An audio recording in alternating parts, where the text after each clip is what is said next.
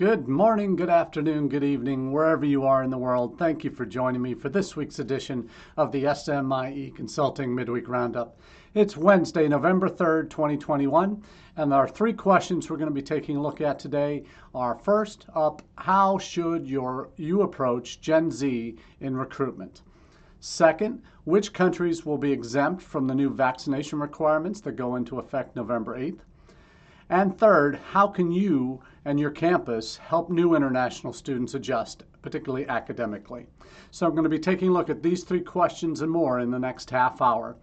For those that are new to the Roundup, this is our opportunity each Wednesday at 1 p.m. Eastern Time to have a live chat with you on three issues that we've been seeing some common themes occurring over the last few days, and going a little bit more in depth into the news stories that are making up these questions or driving these questions.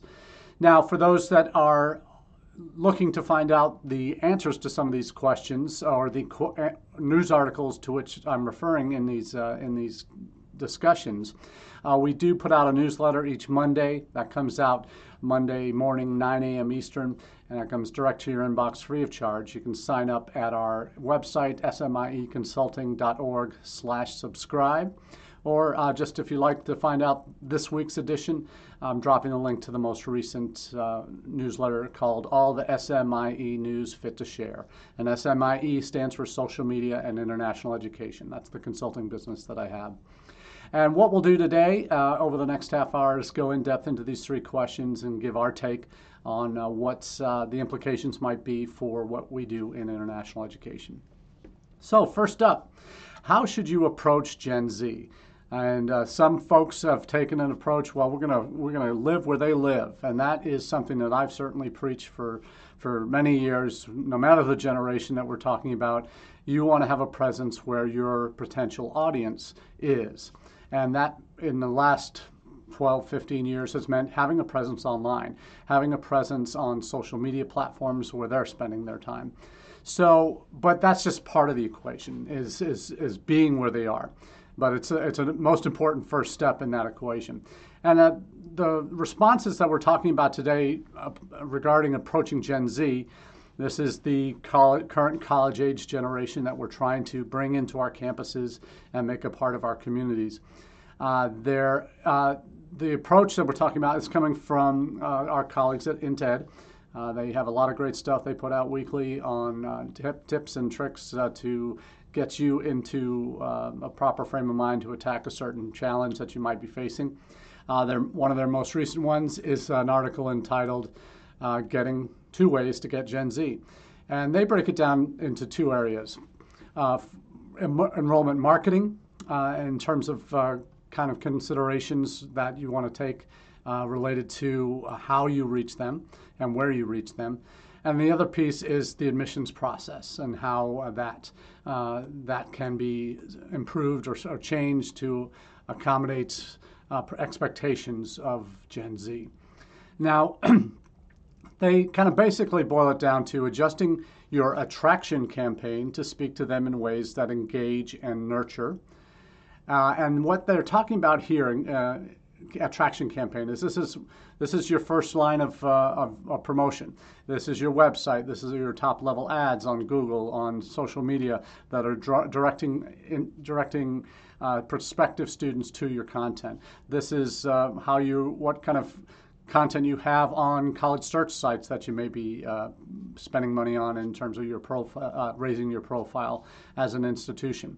So, adjusting your attraction campaign to speak to them in ways that engage and nurture. What does that really mean? It's a recognition, I think, that what expectations are for these students, these Gen Z students, is in terms of what they're looking for most in their college selection. This is also infused by what the pandemic has done to their lives. So it's something that really makes you think quite clearly about is your message meeting students where they are in terms of the expectations. So I think they make the point in the INTED article that your marketing team needs to be in touch with the market and get truly creative about expressing your institution's position vis-a-vis other options prospective students perceive. And that means the options aren't necessarily other institutions. It could be looking at university as one of many options. So they could be going down a voc tech road or maybe a service road, volunteerism, whatever it might be. So this is something that you want to think about. So you want to consider how COVID prompted students to simply sit out this past year in 2020 and not go to university, those that took that gap year.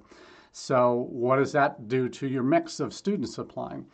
And I think that's the content you want for this audience, that the approach that you want to look at that reaches these students where they are, talks through their interests in careers, their interest in outcomes, their interest in social issues and environmental concerns. Those have been coming up on many student preferences surveys that we've seen over the past couple of years.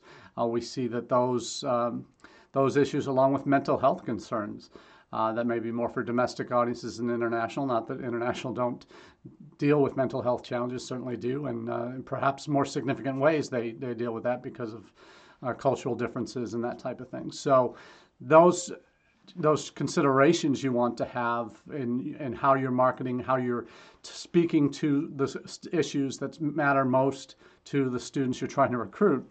When you do that as an institution, beyond just talking about your part of that is your institutional commitment to maybe carbon neutral in the next 20 years or whatever it might be, or divestment from fossil fuels in their endowment pursuits. Those kinds of things may matter to a certain demographic that you're going after. Do you talk about your issues related to diversity, equity, and inclusion on your campus? And maybe that has relevance for international student audiences in certain parts of the world. But those things are what they're hearing about: safety, environment, mental health. These are issues that they're dealing with.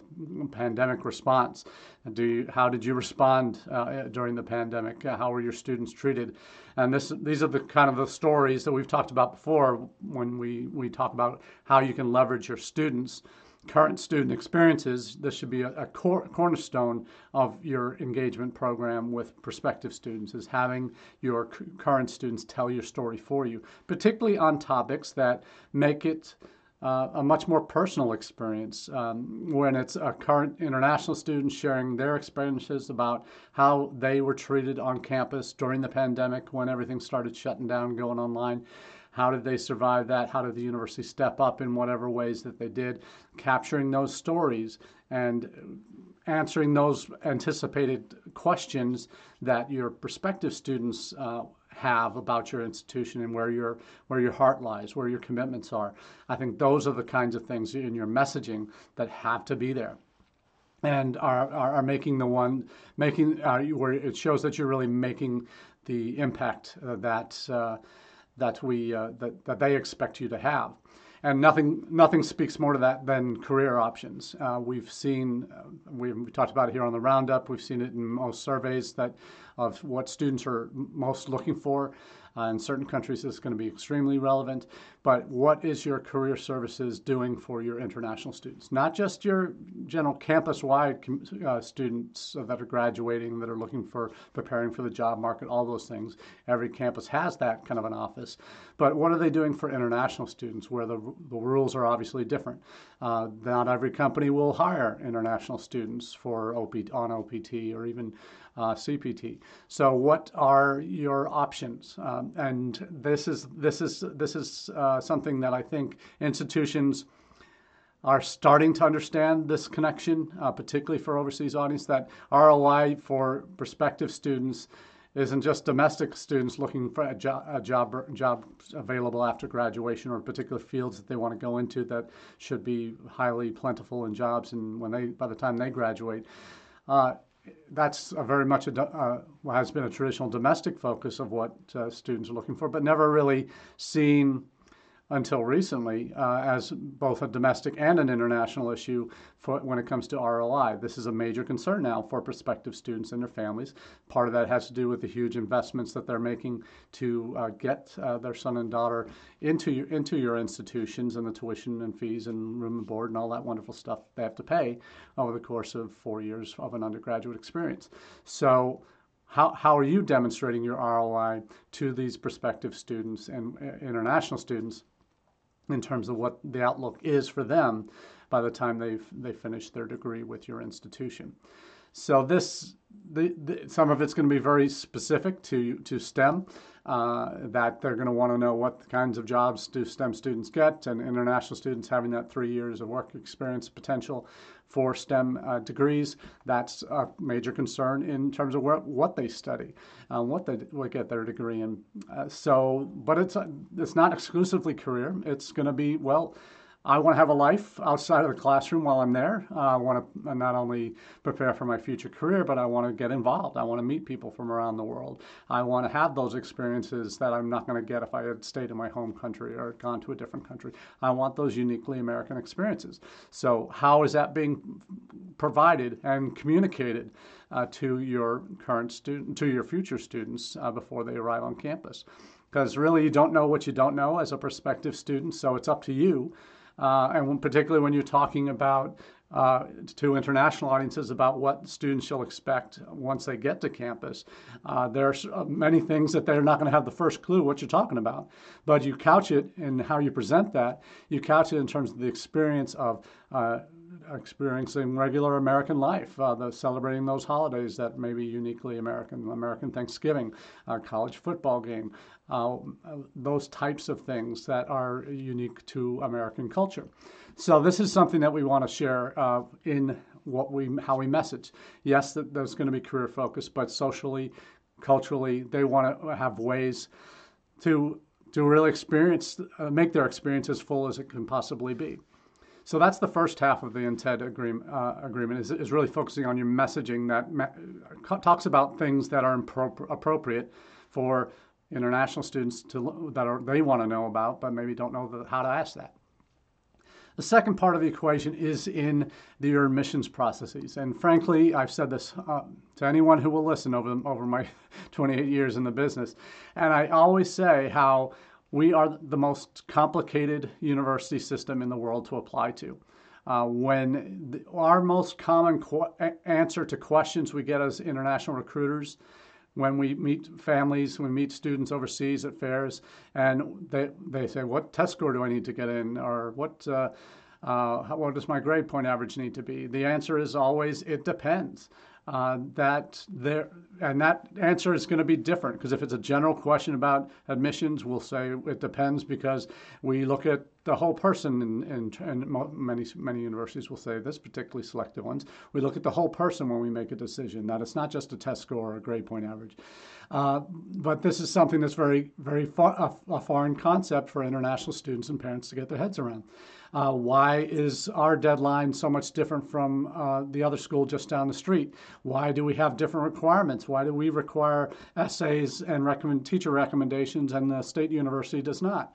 So understanding that we are a very difficult process to understand, an application system to understand, knowing that each school sets their own deadlines, sets their own requirements, and as a result, that leads to a fairly possibility for students to understand that there is one way of applying to U.S. colleges and universities. It can be different depending on, you could have 4 or 5 schools on your list, and they could all have different deadlines and different requirements and tests that are required, all of that. So what that makes clear to students looking at from the outside in is we are very complicated, and that the answer is going to be very individualistic, like much of our country is, too individualistic probably for our own good in some cases. But when it comes to admissions, we're too complicated. The application fees, the 2 or 3 tests that might be required, the essays, the deadlines, the recommendation letters that are different, are not entirely common around the world. So all of these things are potential roadblocks to students in terms of how to apply. So It's what jumping through hoops is oftentimes what a lot of critics will call, or well, we even call it ourselves. We have you jump through a couple of hoops in order to get admitted. So when you think about the most selective schools in the country, that they will have very fine lines that are unimaginably small that will define why one student with the same academic profile gets admitted and another student with a similar profile doesn't. That it might be that they're a saxophone player in their jazz ensemble doesn't have any coming in this year, so they want to rebuild. They lost a couple that graduated, whatever. But for the majority of colleges and universities, if we can simplify our processes by removing hurdles. If many have done that in the last 2-3 years by going test optional, primarily induced by the pandemic, but hopefully that will provide enough cover to continue that, and you'll be doing your research on how those students that were admitted without test scores and how they've done in the first year of regular academic success, and see how that goes. But not everybody's able to do that, or everybody should be doing that if they want to keep it. But you want to look at what if you are requiring essays. Are they valid essays to require? Do they speak to the needs of the students of the day? So there's when you look at deadlines, you look at application fees, you look at tests that are required, essays or recommendations that are required, that are oftentimes not necessarily making the process easy for international students. When you think about we know we have the Common Application in the U.S., which has well over 300-400 institutions that are members of it. It might be 900, I'm not sure. But when you look at the numbers, you see that in other countries, there's one form to fill out that you have to fill out forever, like the UK, the UCAS, now for undergraduate and graduate student applicants. It's one form. You pick your 6 schools or 7 schools that you can apply to, or programs at those schools that you can apply to, and then that's it. It's a very straightforward process. You have your English proficiency scores and your secondary school results and tests and that type of thing, and that's it. We make it a lot harder than it probably needs to be. So that simplifying your processes is certainly a great way to reach Gen Z. So great topic to start this week, how you can reach Gen Z, and great article from the folks at INTED that really speak to a lot of the things that we talk about here in our 6 Ps of strategic international enrollment management in terms of reaching students where they are with messages that matter to them. So let's move on to question 2. Which countries are exempt from the new vaccination requirement for international travelers to the U.S.? There are 2. When this order came down in October, there was kind of a little bit of an unease with in the international community, because the way it was being promoted was very much, we're opening back up to the world. This is the U.S., when the reality is for international students that unless you're vaccinated now from the greater majority of countries in the world that are coming to the U.S., you won't be able to get on a plane in January to come to the United States if you are not vaccinated. So this is a requirement now that begins November 8th. So it's the 3rd now. So we're talking next Monday. This will be the new law of the land for anyone that's looking to come into the United States.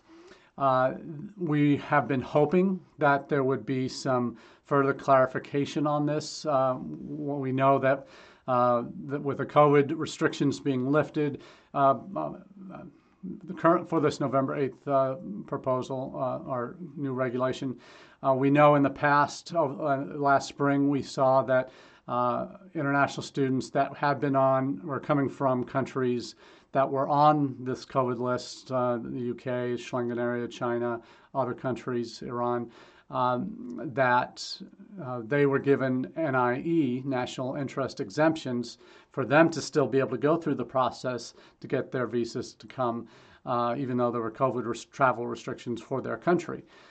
So the international aid community was hoping that something similar would be put in place and there's still time to do it, but will it happen before the deadline? Who knows? But not going to hold my breath. But we were hoping for something like that, a national interest exemption that would allow unvaccinated students to still get their visas and travel because really this vaccination requirement has nothing to do with their ability to get a visa. We heard confirmation of that yesterday during Education USA's virtual conference. Had representative from Consular Affairs on. I get a lot of questions, obviously, with this new travel restriction requirement for vaccinations. That the student visa process is separate completely from whether a student is vaccinated. So they can still get a visa to come even if they're not vaccinated, but the reality of this November 8th ruling or change of regulations is that they won't be able to enter the United States. So obviously you can get a visa up to 4 months before your program of study starts. You can enter the country 30 days before your program of study starts, but you can't travel to the United States as of November 8th from the greater majority of countries if you are not vaccinated. And the two articles that I'm going to refer you to today, first are the CDC quarantine and guidelines specific to this November 8th ruling. So there are, and this was an exemption that was carved out as of October 25th, 2021. This is when this ruling came out this CDC guidance came out last week. As of October 25th, 2021, 50 countries have less than 10% vaccination coverage with any vaccine. And CDC will update that list every 90 days. So the 10% list isn't going to get any bigger. It's only going to get smaller. But there are 50 countries on this list right now. The greater majority of these, as you may have guessed, are in India, or excuse me, are in Africa. The exceptions to that are Afghanistan. Afghanistan, Haiti, Iraq. Going through the list quite quickly. Nicaragua, Solomon Islands, Syria, and Yemen. But those that you can see on that list, Syria, Yemen, Iraq, are ones that, and Nicaragua, obviously, ones that are on this list that you perhaps wouldn't expect that are on this list. But certainly outside of Africa, those are the ones that are currently less than 10% of their population are vaccinated. Now, there are caveats. This is the only caveat to the requirement for or exemption to the requirement for having a vaccination before you travel. And what's important to note here is it's not just vaccinations before you travel. Like, you cannot get on a plane if you've and this is the key here. The CDC guidance is allowing international travelers for any of the 3 U.S. approved ones: Johnson & Johnson, Pfizer, Moderna. It's also allowing those other 5 that are not recognized by the U.S. but are recognized by the WHO. And that's the AstraZeneca, Covishield, Sinopharm, and Sinovac. So the 2 main Chinese ones, and then the Covishield is kind of the global version of the AstraZeneca, Oxford AstraZeneca one. So those are the ones. So there are 7 on that list from the World Health Organization that are approved. That if students have gotten it, their vaccination, they can enter the United States. Now, the CDC does put a couple of caveats on there. Are you fully vaccinated for air travel to the United States? You are considered fully vaccinated 2 weeks after acceptable single-dose vaccine, 2 weeks after your second dose of an accepted 2-dose series of a COVID vaccine, and also 2 weeks after the AstraZeneca, Novavax, mix and match. So anyway, so it does, if you're not, so even if you got your second shot like a couple days before you get on a plane to come to the United States in January, you're not fully vaccinated yet because you haven't had that 2 weeks after your second dose of a 2-dose or after your first dose of a single dose. So that requirement is something international offices will need to be aware of. So I may want to make sure we get that across today, and guidance that is going to be very important for you to know and communicate to your students that are planning to get vaccinated before they come in January. Make sure and that means if you're starting mid-January, they're going to need to be vaccinated by the end of December, no later than, with their second shot if they're on a 2-dose regime. So make sure this is being communicated. It's an important detail that can foul up a bunch of students if they're not paying attention to this. So make sure you're communicating that to your international students that are coming in January. And I also want to, obviously we know our friends at NAFSA are always on top of these things, and they post regular updates as well on this. It's been on their radar, and to hopefully get some further exemptions, because they do give exemptions for certain travelers that if you've had certain issues, you can get, like immigrants or certain categories when they come in, if they haven't been vaccinated yet, they can still enter, but they're given 60 days to get their vaccinations. They sign an attestation saying that they're going to do that. And we all know on our college campuses that you can get a vaccination right away, right after you arrive, if you want one. But now it's going to be a requirement that you get one for even immigrants to the U.S. If they haven't been able to secure it beforehand. So the hope is that similar language can be extended as NIE for international students coming in as well. That it's going to be no problem for them to get access to a vaccination after they arrive on campus. So let's hope that some of that language will follow over to affect international students, not just immigrants. Now, last question of the day. How can your campus help new international students adjust? Now, this is one of those topics that I really appreciate any kind of literature on, and any articles that really share kind of the best case, or not best cases, but case studies of how international students, after you've done all that work to recruit them, they finally get to campus, you're doing your orientation, and then the dust settles and they're in their first semester and they're in their classes, and then they run into some really unexpected, unintended consequences, at least as far as they're concerned. They didn't know how to answer. They don't know how to answer certain questions. They didn't realize that they have to ask questions, and that's a prerequisite for grades and part of your grade in certain classes. So this article is about from Diverse Education. It's an article titled "How This Campus Works to Include International Students," and it's about Ohio State University. So it catalogs some individual students' experiences, which is always useful to have that kind of background.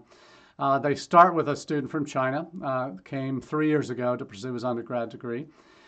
He said it did take him quite a while to feel like he belonged, and that he talks about some of the small things and that made a difference, or could have made a difference. He was asked in an icebreaker, campus icebreaker during his first year, not necessarily just for international students, but in terms of a wider audience in a particular class. He was asked, "What's your favorite ice cream flavor?" And he explains he didn't know how to answer. He's only in China. They don't have Baskin Robbins. He was only used to one or two flavors that the domestic OSU students listed ice cream flavors that the student from China had never heard of. They looked at me when it was his turn. He says, people just looked at me when it was my turn waiting. They thought it was an easy question, that it was a normal thing to ask, because to them it was.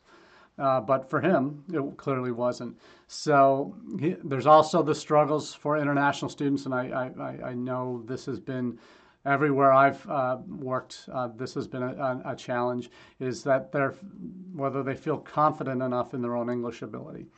And that makes them more hesitant to engage as an international student if you're not confident with your own English. So some students really feel that a lot more. But uh, the student also shares some of his feelings of not belonging. That he realized that he needed to be getting more involved. He needed to be getting uh, into different activities and organizations. That so this story is he realized early on he needed to become more active and engaged in campus clubs and organizations. He got involved in student government. And this year, great success story, he became the first international student to be student body president of Ohio State University as an undergraduate. And that's huge for a campus where 11% of the undergrad, or of the 11% of the undergrad population at Ohio State is international. And he's the first to be a student body president. So fantastic having a student from China who's gone that way. And now he makes the case clearly he wants to be an attorney in the United States eventually. He studies political science. He says it shouldn't matter if I have an accent or not, that his voice carries the same weight. We deserve, and as international students, we deserve the same resources. That's I think he's referring specifically now to during the pandemic how international students really rallied to seeing that their needs weren't being necessarily met or weren't being met in the ways that they thought they should be met by the campus and by the community. So they became advocates for themselves, which is fantastic to see. That it's not just international offices that are constantly the only ones flying the flag for their students. We're now seeing the students themselves, particularly at Ohio State last year, really rise to the occasion, and not that they should have had to do this, that the university should be anticipating these needs, but until they know that there are issues, they can't really do anything about it. So I'm so glad that we had international students that got organized and really made their voices heard, particularly at times when they were probably one of the most vulnerable populations on college campuses during the pandemic. So that really encouraged by this, but there's also concerns in the classroom in terms of making students feel more comfortable, getting them engaged in understanding the need to ask questions in class, to understand the academic honesty issues and the issues related to that can often get some students in trouble in terms of copying work or cheating, those kinds of things, those dishonesty challenges that often get international students in some academic trouble. So we're seeing for the international students on campus really during the pandemic have really found their voice, ironically, and that's an important thing. I think if we are listening for that voice and we are helping them organize students to make sure that their voices are heard beyond just our own international offices. The student also mentions the mental health challenges that students felt during the pandemic, that on top of all the other stresses that they get, just coming to a new country, learning a new language, learning in a new environment, in a different system, the challenges that the pandemic put on top of that pushed many students, frankly, to the breaking point where they needed to reach out and needed some help. So campuses that have recommended that have caught on to this and have recognized that as needs that we need to be doing more, which is great because I've worked on so many campuses where mental health was something that wasn't really talked about in a lot of cultures that were coming to our campuses. That now the realization is students, no matter where they're from, the more increasingly global experiences that we see, particularly with student athletes and professional athletes that have stood up for their own mental health and said, well, I'm pulling out of this competition. I'm not going to compete in this tournament.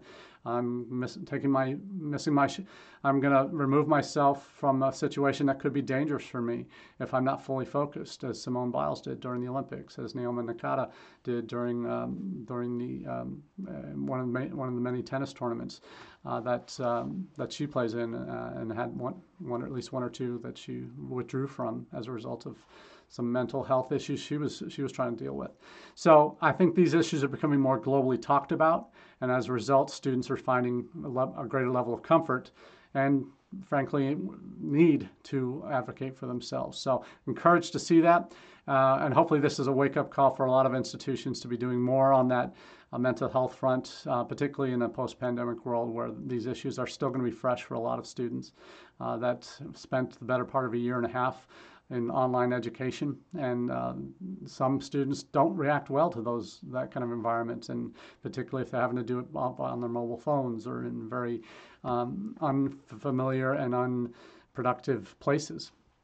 So this is something that I think more campuses, as they become more aware of these issues, as they affect not just domestic students but international students as well, is the more outreach that can be done to help nip some of these challenges in the bud.